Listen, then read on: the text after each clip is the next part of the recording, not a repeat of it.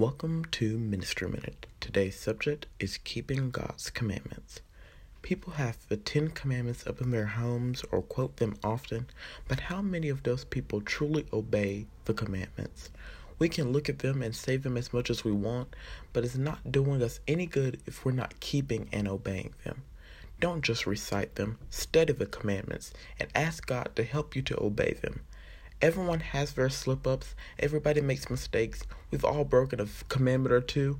Just repent and ask God for forgiveness, and He will forgive you. We need to do better. We all have struggles that we're trying to overcome. We may have a hard time keeping those commandments, but God will be your help. Instead of sinning, read God's word. Instead of breaking those commandments, pray.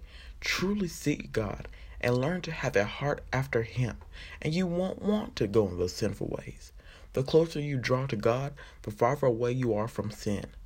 The Bible says in John 14:15, "If ye love me, keep my commandments." Keep those commandments. Seek God, and He will help you find your way.